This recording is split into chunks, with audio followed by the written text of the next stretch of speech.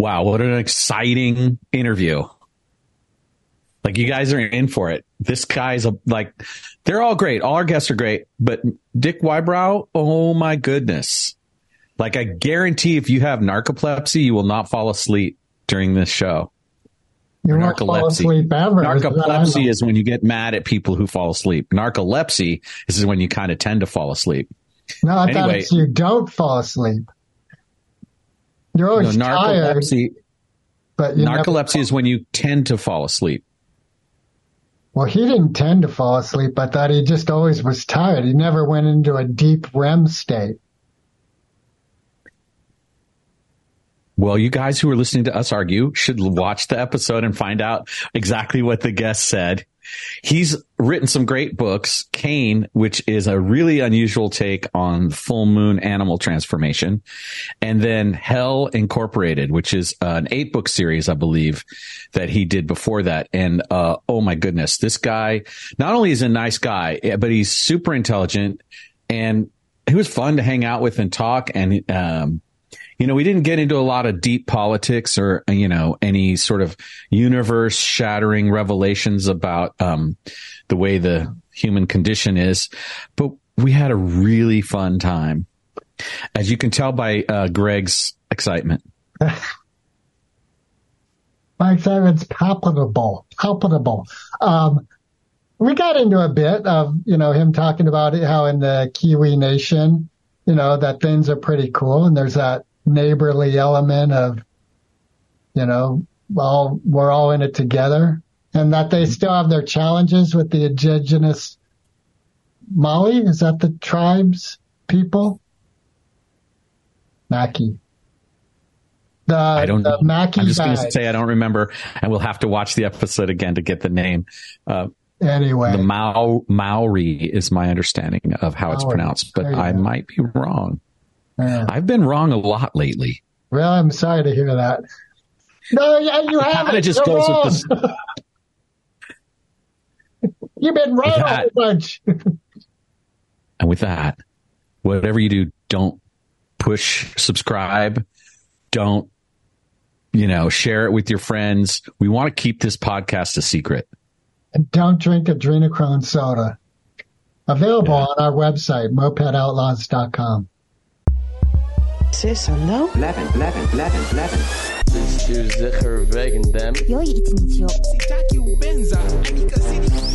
Two outlaws on the lam, taking the back roads through America. You can't drink enough coffee for this show. And now it's time for Monday Madness with the Moped Outlaws, Greg and Mark. Hello and welcome to another episode of the Moped Outlaws. Today we are super excited to have successful author, former comedian, and all-around wise guy, Dick Wybrow, as our guest. And we are going to bring it. Dick, are you ready? I'm ready. And you may have mentioned it. I'm fading in and out because it's early here, but I'm coming to you from New Zealand. Oh, New Zealand. Yes, he's coming to us from the future. I am in the future. The thing is about being in the future is I'm not allowed to tell you what happened, so I am sworn secrecy.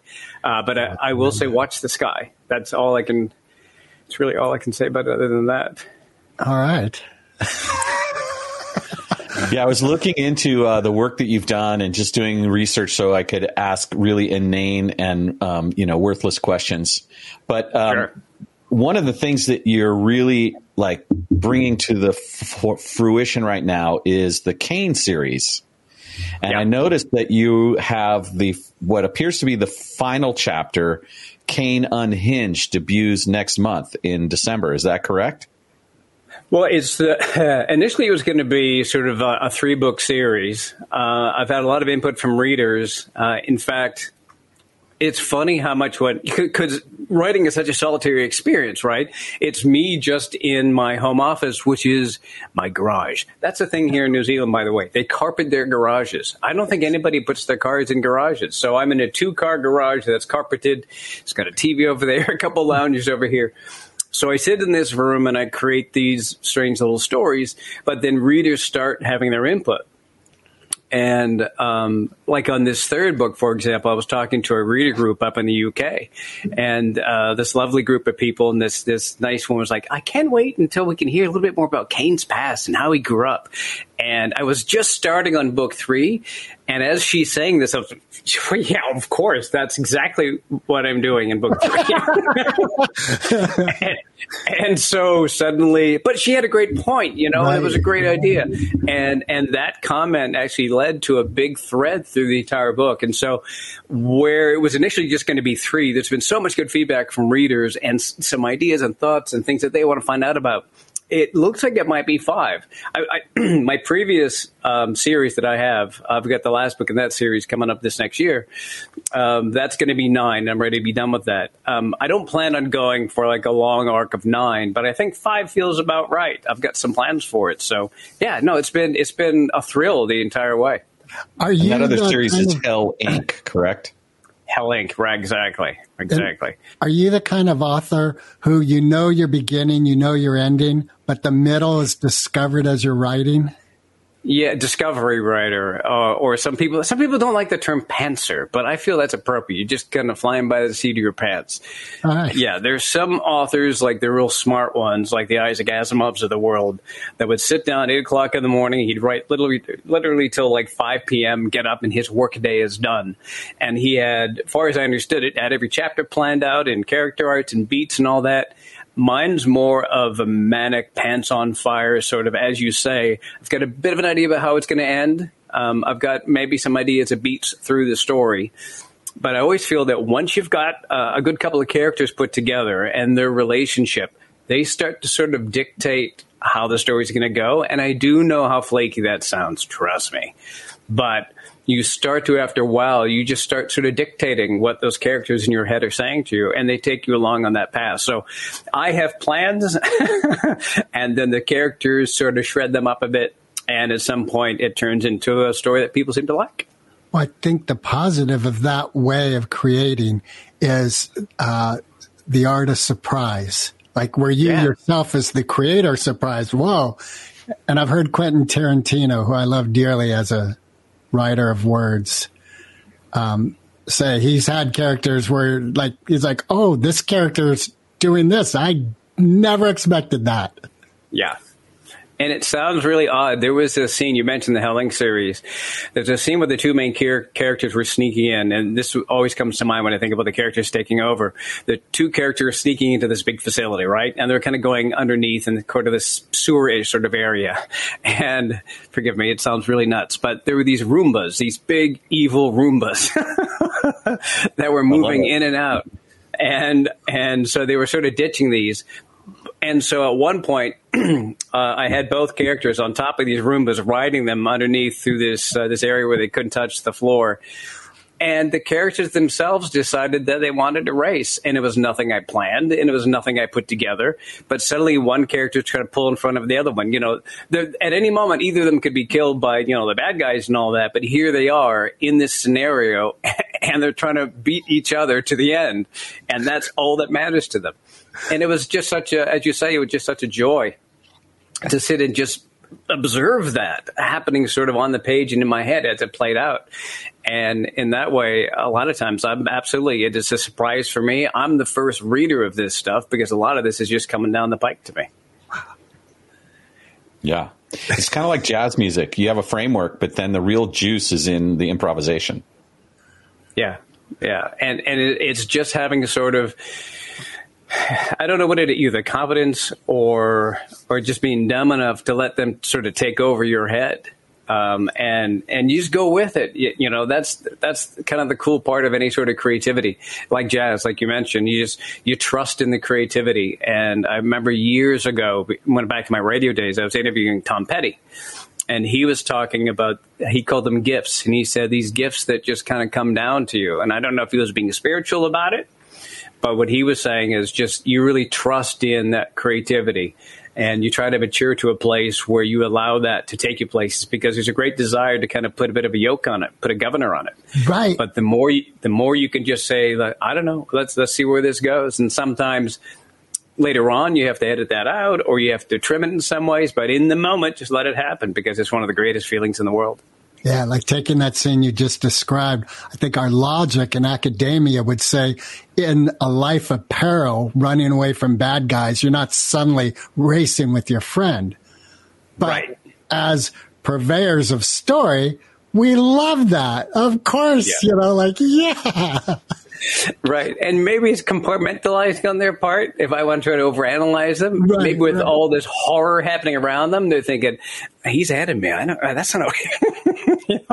There's a survival mechanism in that. There's a survival mechanism in that. And when we can just tap into the joy that we're experiencing, regardless of the peril we're in, there's magic in it. There's a kind of winning attitude that goes with that, I think. Yeah. 100%. And even with the news story with Kane, there were great moments because he's such, I've never written a character like him before. I don't know if there's been a ton of characters like him because in the story, he used to be a wolf just a year ago in the story's time frame. And this infected man ends up biting him. And the next day he wakes up a human. And over a year, he grows to full-grown adult. And so just sort of seeing him and seeing the world through his eyes and trying to put my head in what would a newly birthed human, full size, how would they see the world? And a lot of those chapters, I've told those chapters in first person, seeing this through his eyes. A lot of that, it's not me constructing it. It's not me, he should say this, he should say this.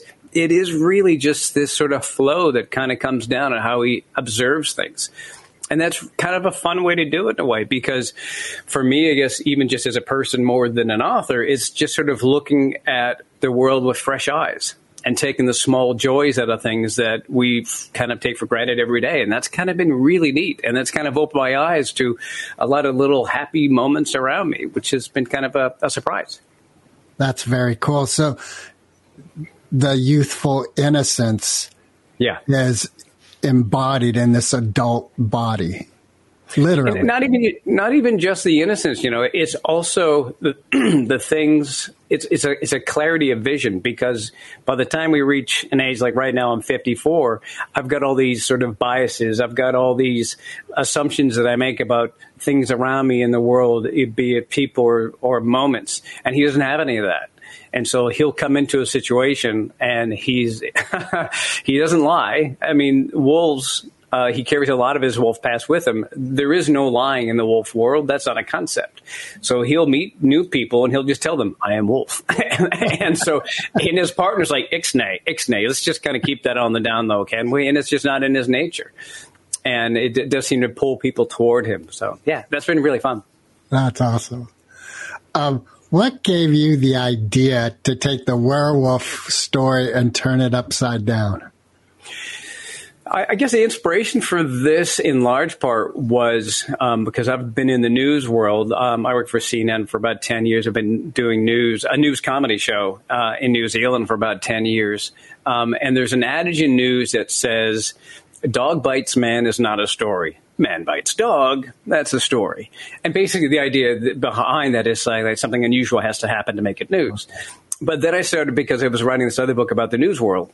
And when I was writing that adage kept coming up again and again. And I started to just, again, one of those things where those thoughts that kind of stick in your head, kind of like a jingle or something where it just won't go away. And it kind of hung around my subconscious and it started to grow and grow and grow. It's like, well, what if that was the story?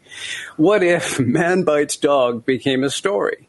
And then man bites wolf turned into that. And then it turned into this idea of like, oh, shoot, that could be a reverse of werewolf. And so that's what it was the genesis of it. I never sat down to write a monster book. I don't even, other than Frankenstein, the original, which is phenomenal, by the way, I don't know if I've read a lot of monster books. So it's not a monster book in that sense. I've never been somebody that went to the theater saying, oh, great, a new werewolf movie, a new vampire movie, a new zombie movie. I do like some of the zombie stuff. But so I didn't really set out to write what is, in simple definitions, a monster book. It's really about somebody sort of who's in a world he doesn't quite understand and gets a bit of help from this part-time criminal, and they're sort of both working out the world together.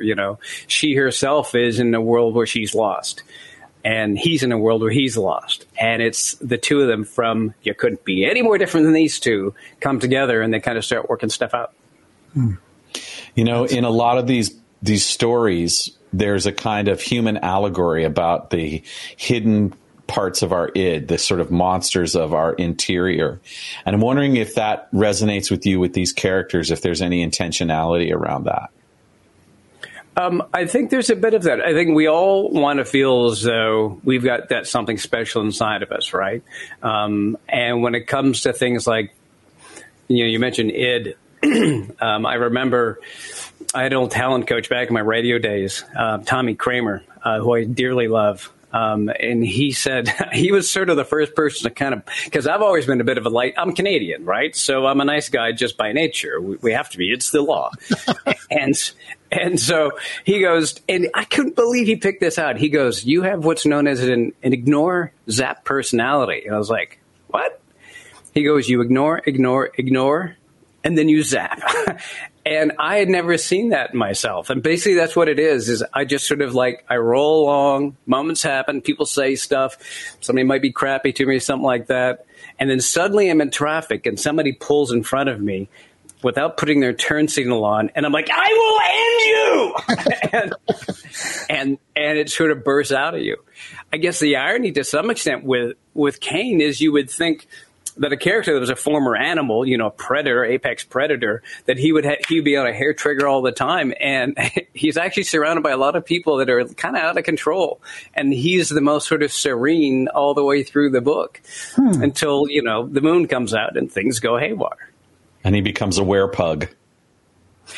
What's funny about that? So this is part of the fun part of the creativity, right? So when I had the delivery person knocking on my skull, the Amazon idea person knocking on my skull, and so I started to create this idea of this reverse werewolf. He used to be a wolf, now he's a human, and I started sort of thinking about I don't want to make it to where he's just interesting when the moon comes out, and then so the moon comes out, now he's kind of more of this interesting character.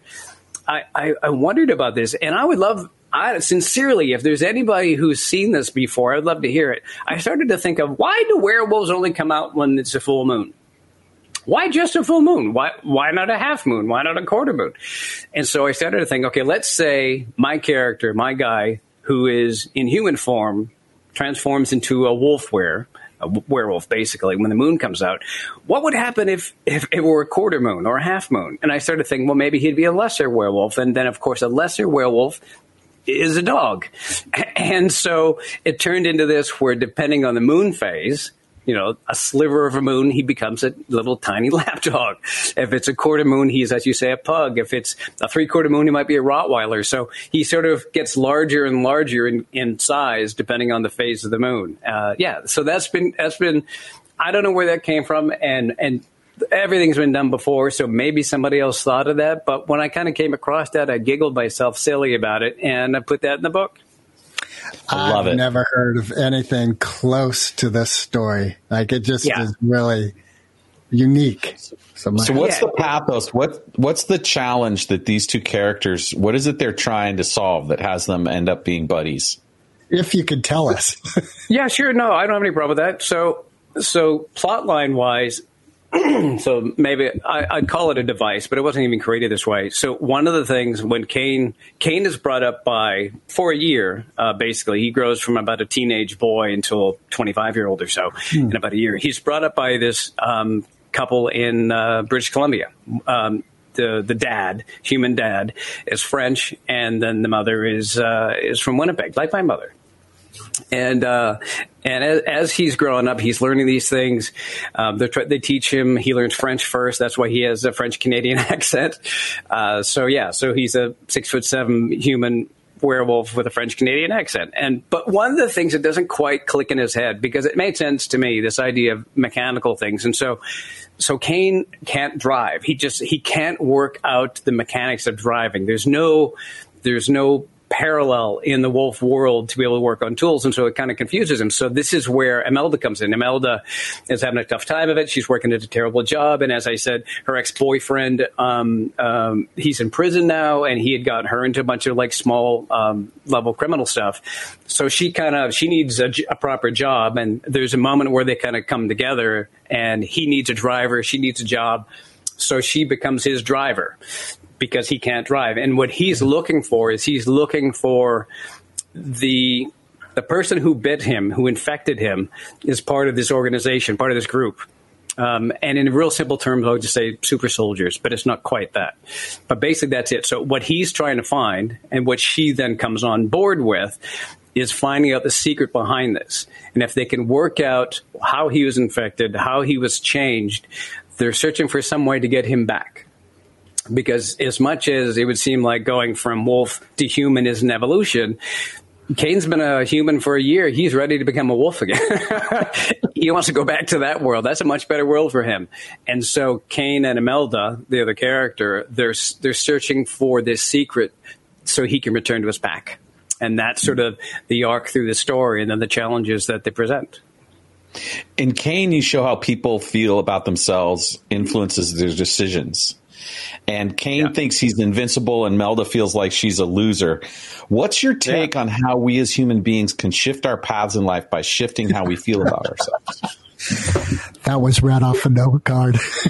Yeah, no, that's all right. And obviously, unless you've heard me speak before, that's a real fun part of this, because Kane does see himself almost arrogant, right? I am the beautiful, I'm a wolf, but that's sort of how some animals present themselves, especially like you would see wolves and they look majestic and beautiful.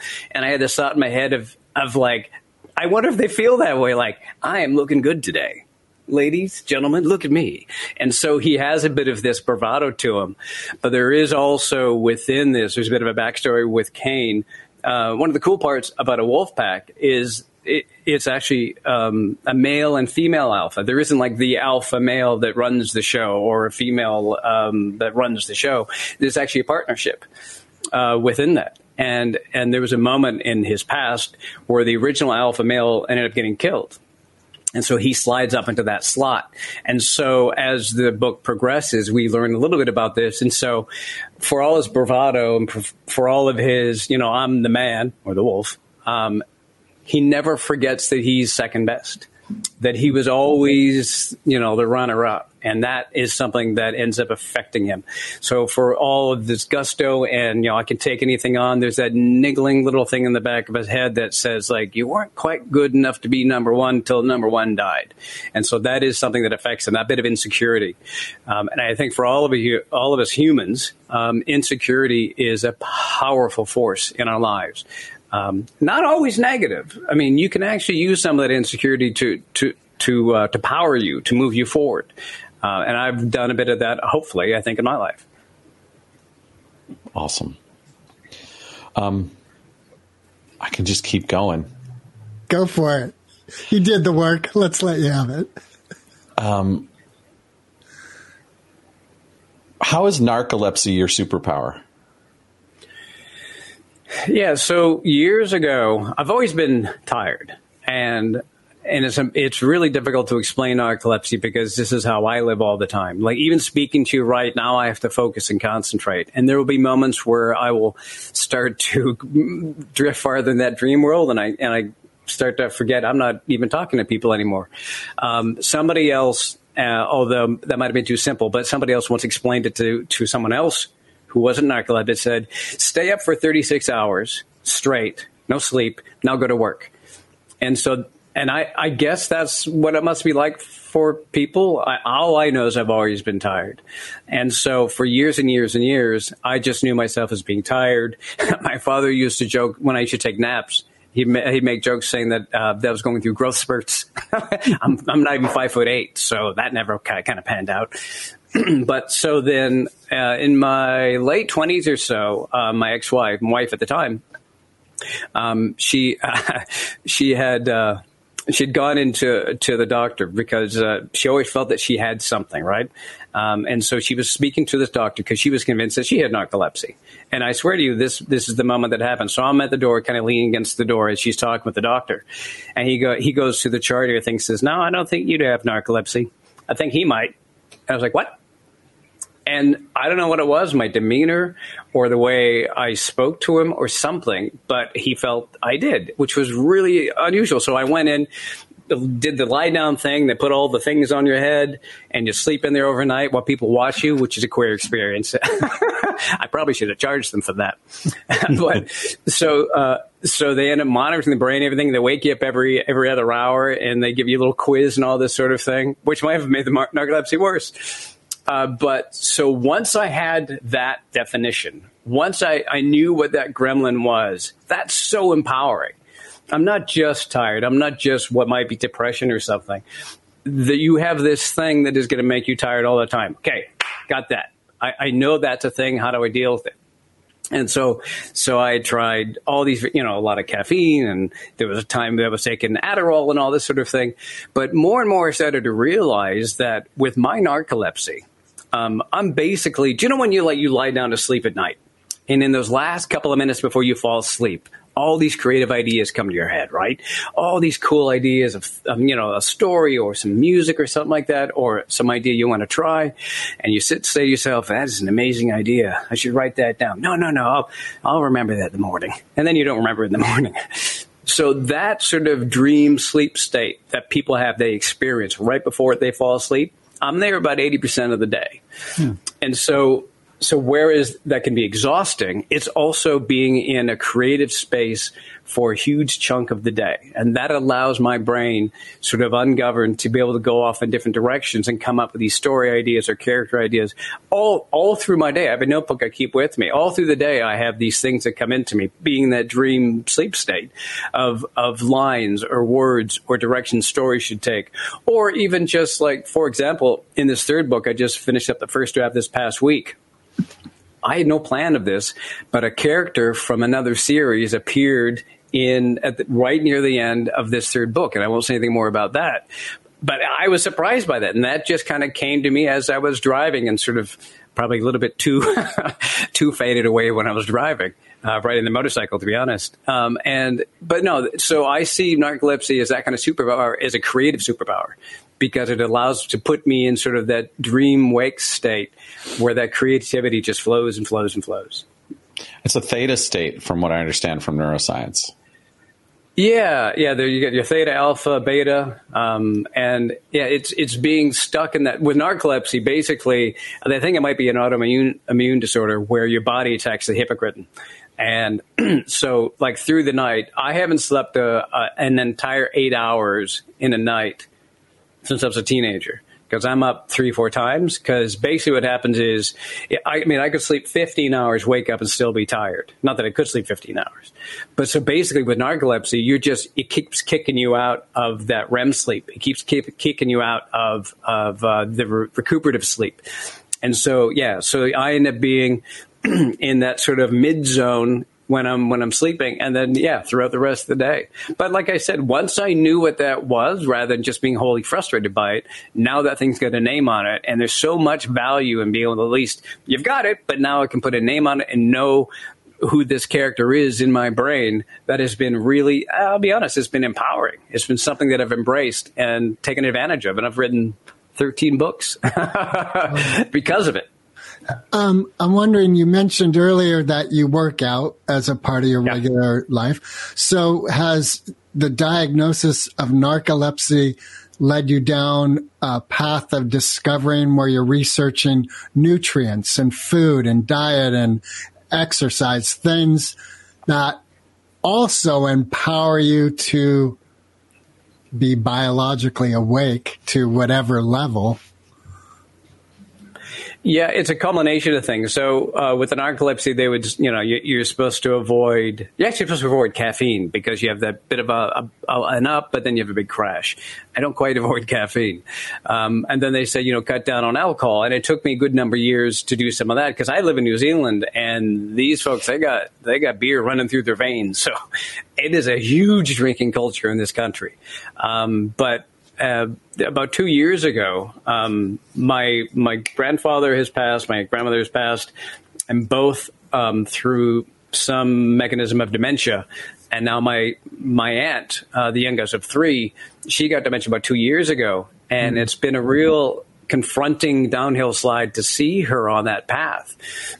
And so I think it was it was a progression over the years for me, right? So I got the narcolepsy. I tried to clean up my act. I cut out a lot of the fast foods and that sort of thing.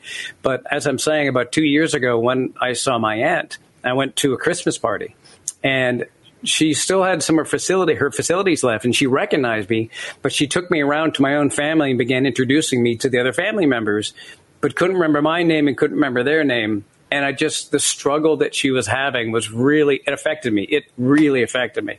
So it was about a month after that, I got onto a regular exercise routine. So I hit the gym 4 or 5 days a week. I cut out alcohol. That's done. There's no sugar in my diet. All of those, none of those are going to prevent the dementia, or none of those are going to necessarily cure narcolepsy. But all of those things, kind of getting a more healthy approach to my life, it's going to benefit me in the end. And if I can live on my mother's side, they're old, man. They don't, I think death is afraid of them or something. It doesn't want to take them in. And so if I do live into my, mid 80s, 90s or something, I want to be healthy enough to be able to enjoy those last years. And so, so I've really embraced that. And I think it's helping with the narcolepsy. If nothing else, I'm convinced it is making a difference. And sometimes just the placebo effect alone of thinking that is helping this, that's enough. They've actually shown in studies, because I've been doing news forever, it's shown in studies that the efficacy of drugs, 60% of that, it might even be a little bit more than that, is down to us believing that it works. Yeah. And so if I believe that all this stuff is starting to work and helping with my narcolepsy, it does, just because I believe it does. Well, we create our reality. And that's 100% true. Do either of your parents show signs of dementia? It's tough because my father is weird. So he was just demented from day one. He is just a weird dude. And so, and I'll be honest, my daughter has, there was a time when she was younger that we were sort of testing her for Asperger's, because she wasn't picking up on signals from other people, emotional signals. And when I talk to other folks that I have a difficult time looking at their eyes, I have to force myself to look at their eyes. And I'm actually I can talk on camera all day with people, but one-on-one, after about 10 minutes or so, I got to go. I don't do great in social settings. So where he's weird, I guess I'm the middle part of weird. My daughter's more normal. So I don't know how much that plays into some of the dementia, but there's something mentally going on there that's a bit quirky. And you could argue just by reading some of my stories, you probably go like, yeah, this boy ain't right. There's something not right with this child right here. So, but again, I take some of that weirdness and I put it into stories that people seem to enjoy. And so for the moment, I know that there's something going on in my noggin, but I'm enjoying the ride as it stands at the moment. All right. How did you come to live in New Zealand? I've always heard that New Zealand is a tough nut to crack for immigration. I was wondering the same thing. What compelled you to go from the top of the earth to the bottom, as the way we Northerners look at it? Well, so I was at the time I was working at CNN as a producer. Excuse me, and that's a really awful world. And I don't mean CNN in particular, but the television world is a terrible place. There are awful human beings there. Right. And so I'd said to my wife, I said, I'm ready to get out of this, or at least get out of this environment. And so we had thought the plan had always sort of been, let's go to Colorado, then let's go to New Zealand after that, because I'm half Kiwi. My father, the weird one, he's a New Zealander, and half my family is Kiwi. And so I have what's called citizenship by descent. And so they have to let me in, for as much as they were like, is there a loophole here? No. They had to let me in the door. And so I filled out the paperwork and I'm here. But so we were going to go to Colorado and then retire in New Zealand. And my wife was like, why don't we just cut out the middleman and just go straight to New Zealand? And so we were living in Atlanta at the time, and we sold all of our stuff. We put our remaining stuff onto a pallet and got onto a plane and brought it all here about 11 years ago. And we've been here ever since. That's wild. I've heard it's beautiful there, and that there's a kind of per capita standard of living that's hard to beat in the whole world. It's insanely expensive. But yeah, I mean, it's a gorgeous place. We live in Auckland, and like anything, any big city, whatever, there are times you go, I don't know if I like this place. And then when we get out of Auckland, we start to remember, oh, that's right, there's all this other stuff out here. But it's just everywhere you turn, it's picture postcard. There's, beautiful lakes, mountains, there's skiing, there are beaches. The people are lovely. There's nothing here that'll kill you.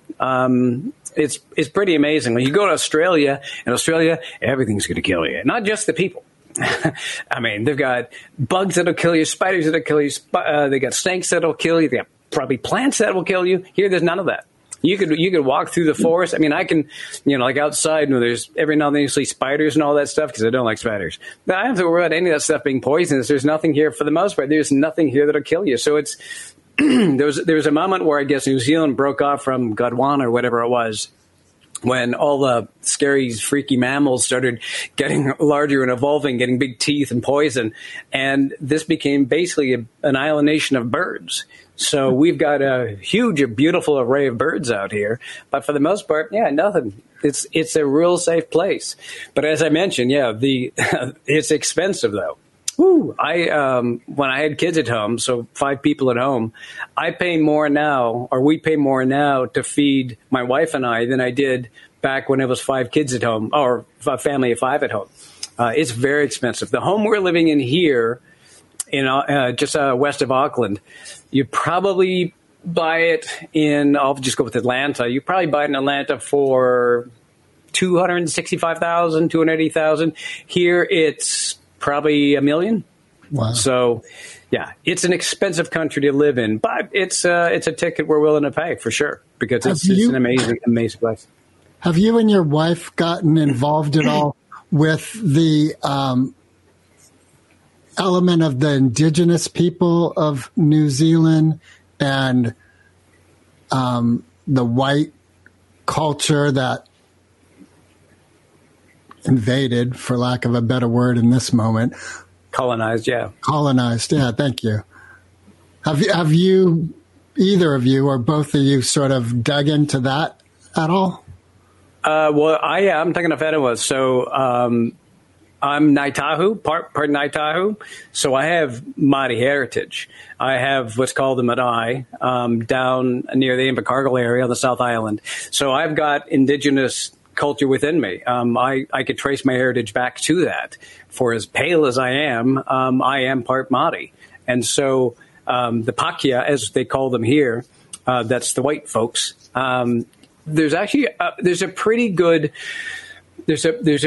partnership through here. It's New Zealand's one of the few countries that early on the Treaty of Waitangi, they ended up kind of coming to terms with this, rather than coming in and as we did in the U.S. to a great extent with the Native Americans, and again I'm generalizing, of course, and like in Australia with the Aborigines there, where it was like, the colonists came in and went, this is ours. We put our flag in and this is ours now, and we're going to make you go away.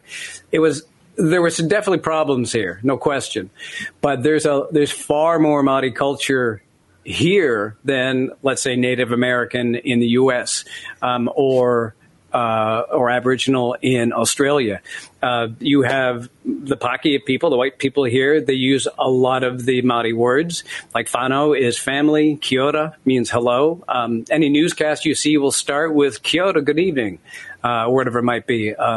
So a lot of the white people, Pakeha people here, sort of embrace a good number of that. The street we live on is Uramaraki, which means southern wind, which to be honest sounds like fart, but we live on Uramaraki Avenue. So the Māori culture is woven through a lot of this culture, a lot of this country, all through the society, and there are always going to be challenges with that. But this is probably of all the places I've lived, this is probably I've seen where they've embraced the indigenous culture more than anywhere else. And I think sometimes they forget that here a bit. They don't realize, because they certainly have their challenges here, like anywhere. And you're going to have your outliers that are horrible on all sides. But they've done a pretty amazing job with sort of integrating both of these, and do you notice, and they should be proud of it.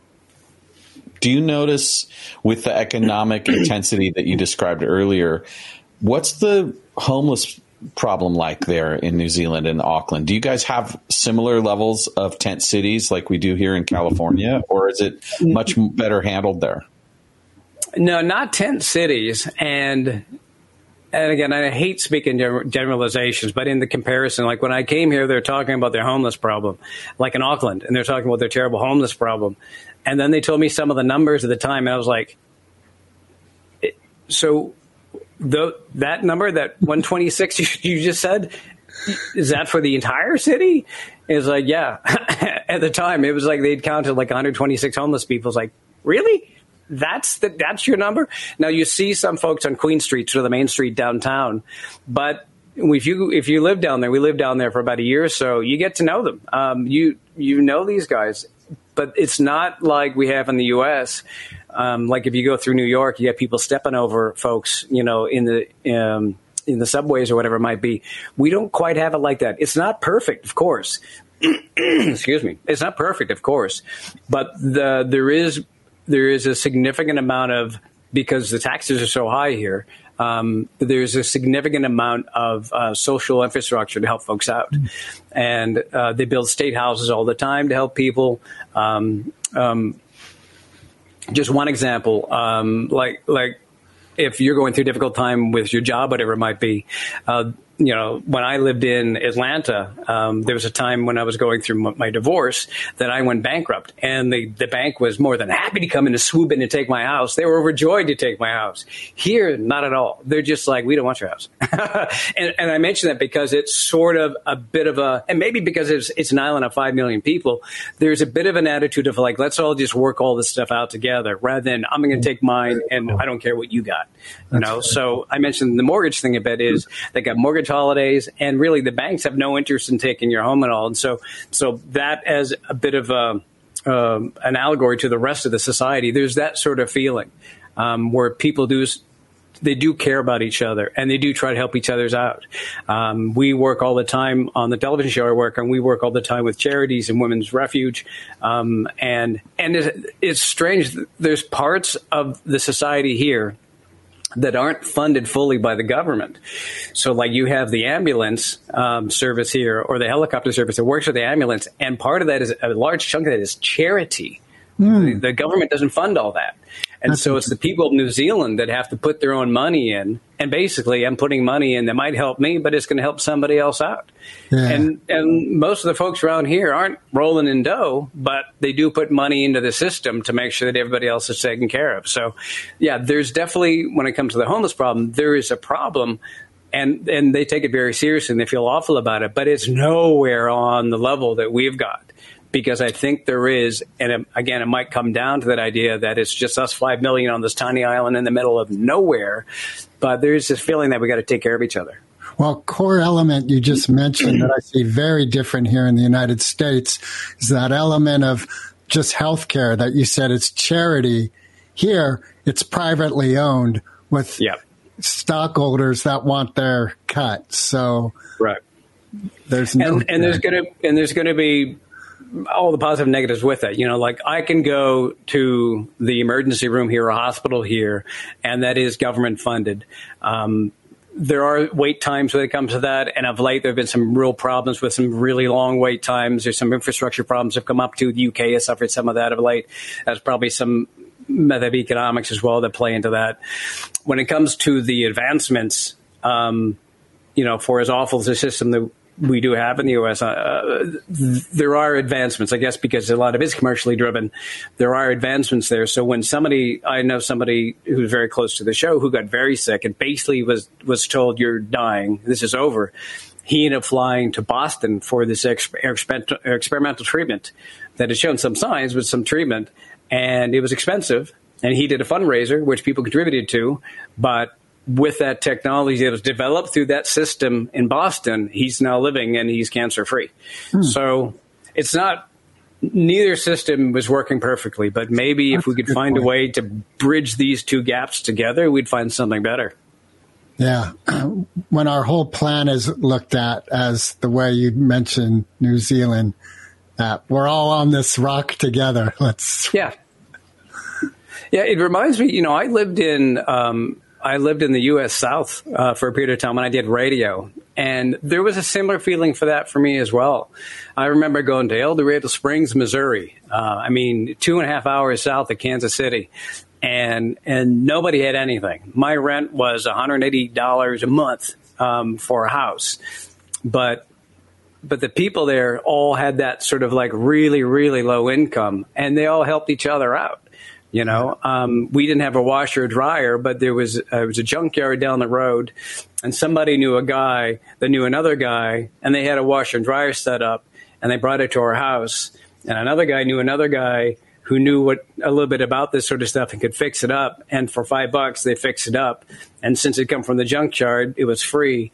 So basically, total strangers helped us get a washer and dryer because we had a baby at home and two older brothers. She had two older brothers, and they just helped out. And so I think there's something to the community of being broke or something. I don't know what it is, where everybody starts to realize that, you know what, we got to help each other out. And when I need something, I know that someone's going to be there for me.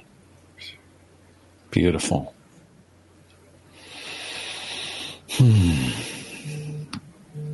I want to know when you're going to return to your true calling as a comic.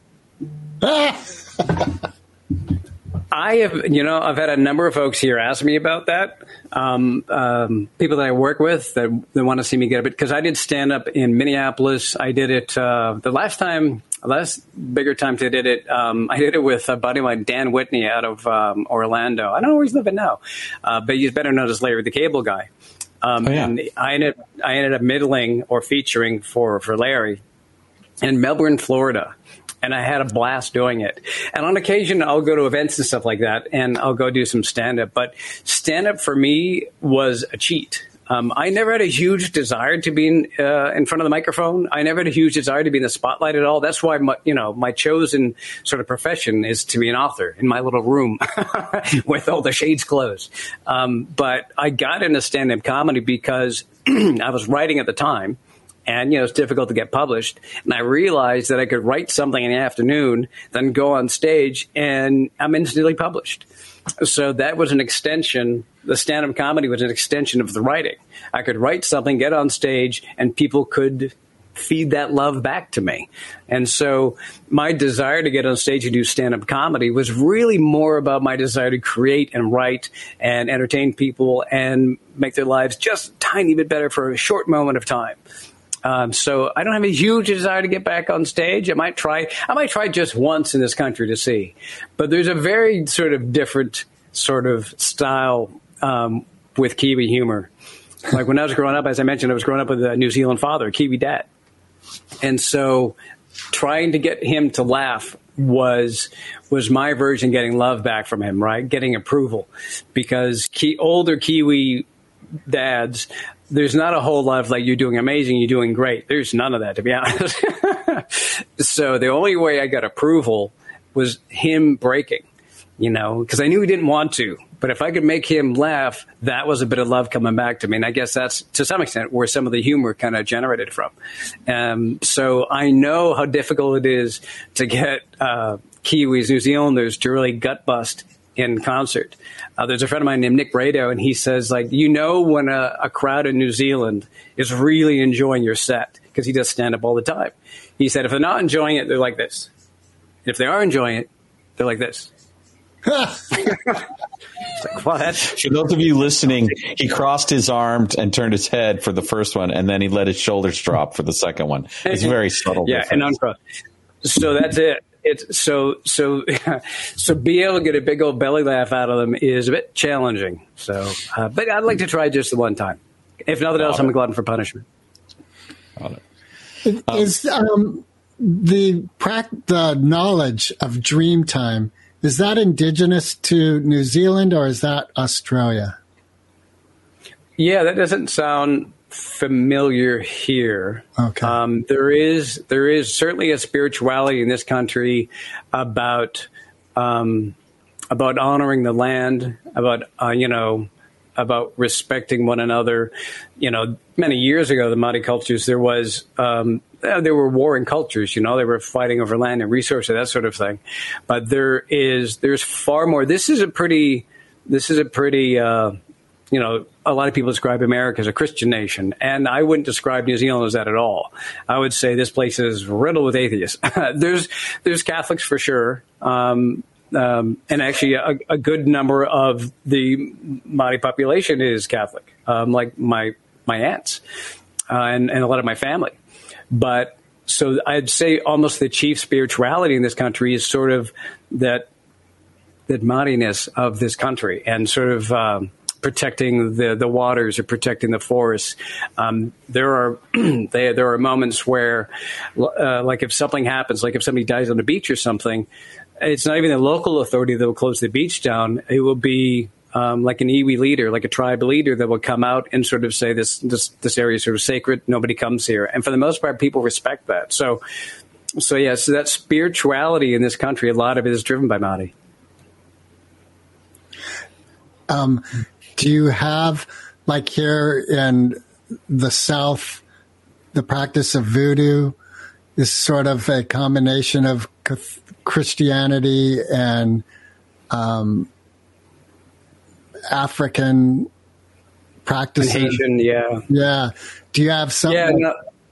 Yeah, they haven't melded those two, I actually wrote about some of that, and that played a role in my original series with Hal Lincoln, so I was able to study a bit of that. Yeah, no, they keep it pretty separated. There's a real chill vibe here when it comes to everything. I mean, I remember the first time I came through the airport in this country, just giving an idea of the vibe. And I'd come in with my 13 bags and went to the end and got to where we were going to at the next part of the airport. And at one point I realized, oh, shoot, I got 1, 2, 3, 4, 5, 12. I'd left a bag behind. And so I ended up walking back through the airport. And I was so tired at the time, I didn't see all the signs that said, do not enter. It's a violation of international law. I just got, just walking along as I go.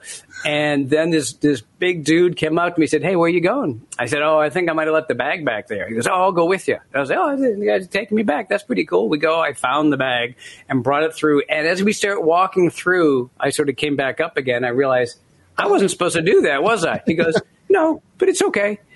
If I would have done that in the airport in San Francisco, some dude would have stepped on my neck and I would have had an M16 to my face.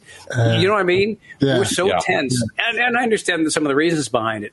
But that sort of chill, because the dude was a Māori guy as well, but that sort of chill style, that sort of like, looking at the moment and evaluating the moment for what it is, not because of the rigid rules in place, it's something I had to get used to because I'm a real rule follower when it comes to stuff. I try to stay in the box. But more and more, it's just me understanding that here it's like, let's just see what works for everybody as much as possible. That's awesome. So in your relationship to being in Theta a lot of the time, and this character in Hell Inc., who is essentially a ghost investigator, there's this aspect of being in between. And in the series The Stranger Things from Netflix, there's this thing called the upside down or the in between. What's your relationship to that idea, and how do you think that inhabits our world? How do you think that functions in terms of humanity? Yeah, so you're talking about the original series, like I mentioned earlier, and it's funny because the arc of that series talk about no plans. In the fourth book, I kill the main character. That again wasn't the plan; it just sort of happened. And so what happens is he basically comes into himself in the fourth book, and he doesn't know how he got here. He doesn't know his past. He's a ghost. But he realizes that he's wandering around the world as his ghost. And like I said, has no idea of his past whatsoever. So he's got to make it through this world. And there's some rules that are established. There's only certain people that actually can hear ghosts speak. And that's people that are close to death. And so he's able to get some assistance with what he's trying to do, and I won't give all that away. He actually goes, knowing that the only people that can hear ghosts, the only people that can hear those that are stuck in this in-between version of the afterlife, the only way he can get some help is if he finds people that are close to death. So he hangs out at retirement homes and he looks for recruits. And so he has old people that are helping him out on his quest. And I guess some of that interest came to me was there's always a sort of feeling that, I don't know, it's probably naive that this can't be it, that there's got to be something more, that after this, that I just, maybe I'm being stupid, but I don't feel that we just turn off and the world ends, that there's something more to it. And there might be a bunch of different versions of whatever that might be. So there's a reason why certain people who die end up in between, and you find that out in the story. But that fascinated me, and there definitely are moments, and everybody's felt it, where you're sitting in a room and you're not alone, or even worse, if we've got 3 cats at home. So if you're sitting in a quiet room in the dark with a cat, and nothing will give you the heebie-jeebies when the cat goes and just stares off into a corner wide-eyed. It's like, what are you looking at? There's nothing in that corner. And so in the story, cats do have a sense of the dead. And that came from having 3 cats at home. So, yeah, it's a bit of this, maybe my interpretation of the world around me, thinking that there's more to life, or it might be just putting my desires on it, thinking that there's more after this life. So, yeah, that's a fun space to work in. That is a really fun space to work in. Got it. I have one more question for my list of questions. Right. On a scale of 1 to 10, how badly do you want to have a drink with Peter Dinklage? I love Peter Dinklage.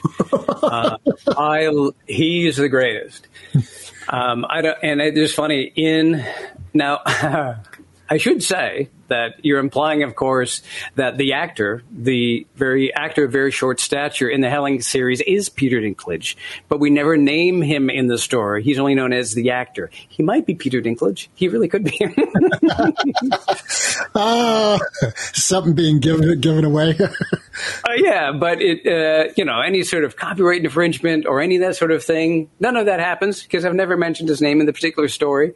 But I think the guy's brilliant. I mean, if you've seen him, obviously we know him from the Game of Thrones stuff, but like an Elf or something like that, but like the station agent, anything he is in, for somebody of sort of diminutive stature, he's the biggest thing in the room. Every time he walks in, he just has this power about him. He's an amazing actor, and man, he's got something, right? He's got something special about him. He's one of those 101s or something that I've heard somebody call it.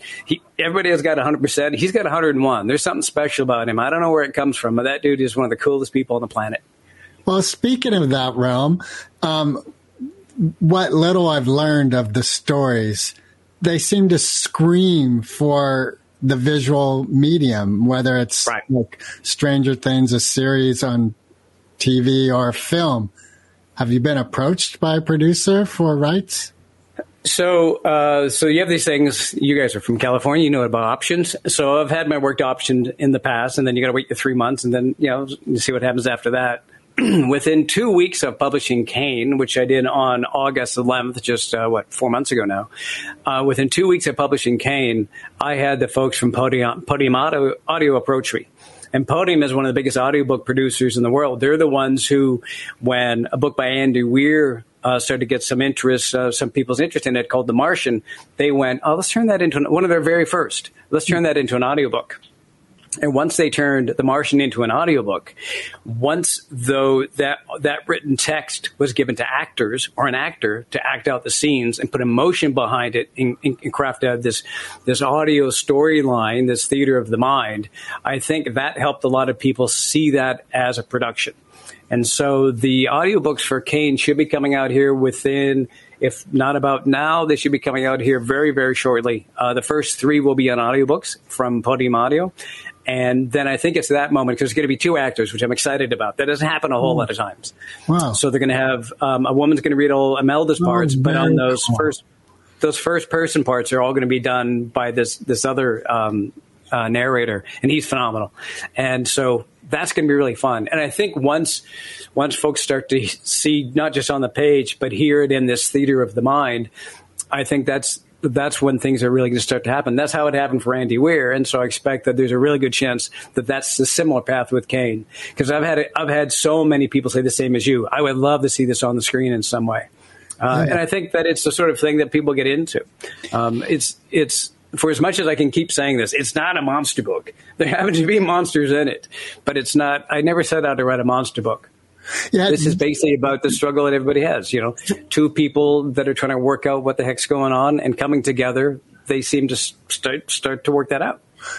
I just forgot the series, but you are like when at the beginning of our interaction here, I keep thinking of Stranger in a Strange Land.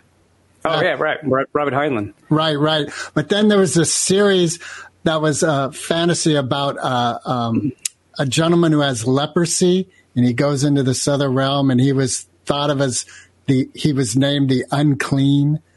Right. Anyway, there's elements that I hear resonating with what you're speaking of your stories, where it really is almost an anti. My wife has brought this a couple times.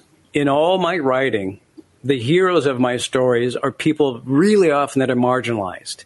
Right. You take a look at Raz, or the actor in the Hellink series, or even Imelda. She's a part-time criminal, and she's at the lowest economic room possible. Or Kane, who's a misfit in this world. They're all people that are marginalized. They're all people that are basically pushed aside.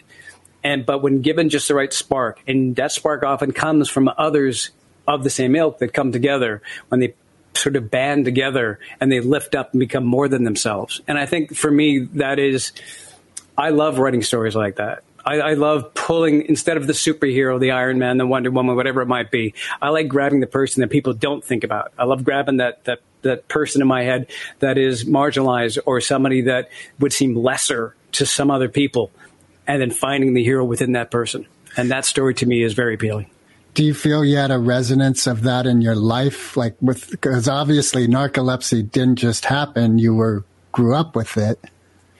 I think we all want to feel that way, right? We all want to feel as though we've got a bit of hero in us. We all want to feel as though if we see some kid get snatched and a car drive off, that we're the ones who jump on the hood and do that. So I think maybe there is a bit of role play for readers when they read this sort of thing. But do you think do you think you were marginalized as you? I was, I don't get into all of it, but as a kid, I was a chubby Canadian living in New Jersey. With, I spent a lot of time alone in those first early years. So yeah, you're right. There might have been some elements of that. I was somebody who sat alone at a lunch table for a great length of my early years in the United States. And so maybe some of those fantasies back then of if they could only see who I am, maybe that is something that has come into my writing. I think you're right. Well, we have come to a point where we have a hard end time, which I'm sorry about, because Dick, I think both Mark and I could spend a lot more time. All right. Mark, would you like to? We have one more question we want to ask. All right. Eminem or Foo Fighters? Foo Fighters. Ooh, that was quick. I've actually interviewed Dave Grohl a couple of times. I only say that to impress you. I have interviewed him a couple of times. He's one of the coolest dudes in the world. I just love the guy. Yeah, he is. Well, I got to say, Dick, it was really cool to meet you. You're cool. Yeah. I love the premises of your book and the rich field of your imagination. I feel a lot of gratitude for having spent the time with you. Me too. You guys have been fantastic. I've really enjoyed the morning. Thank you so much. Recording stopped.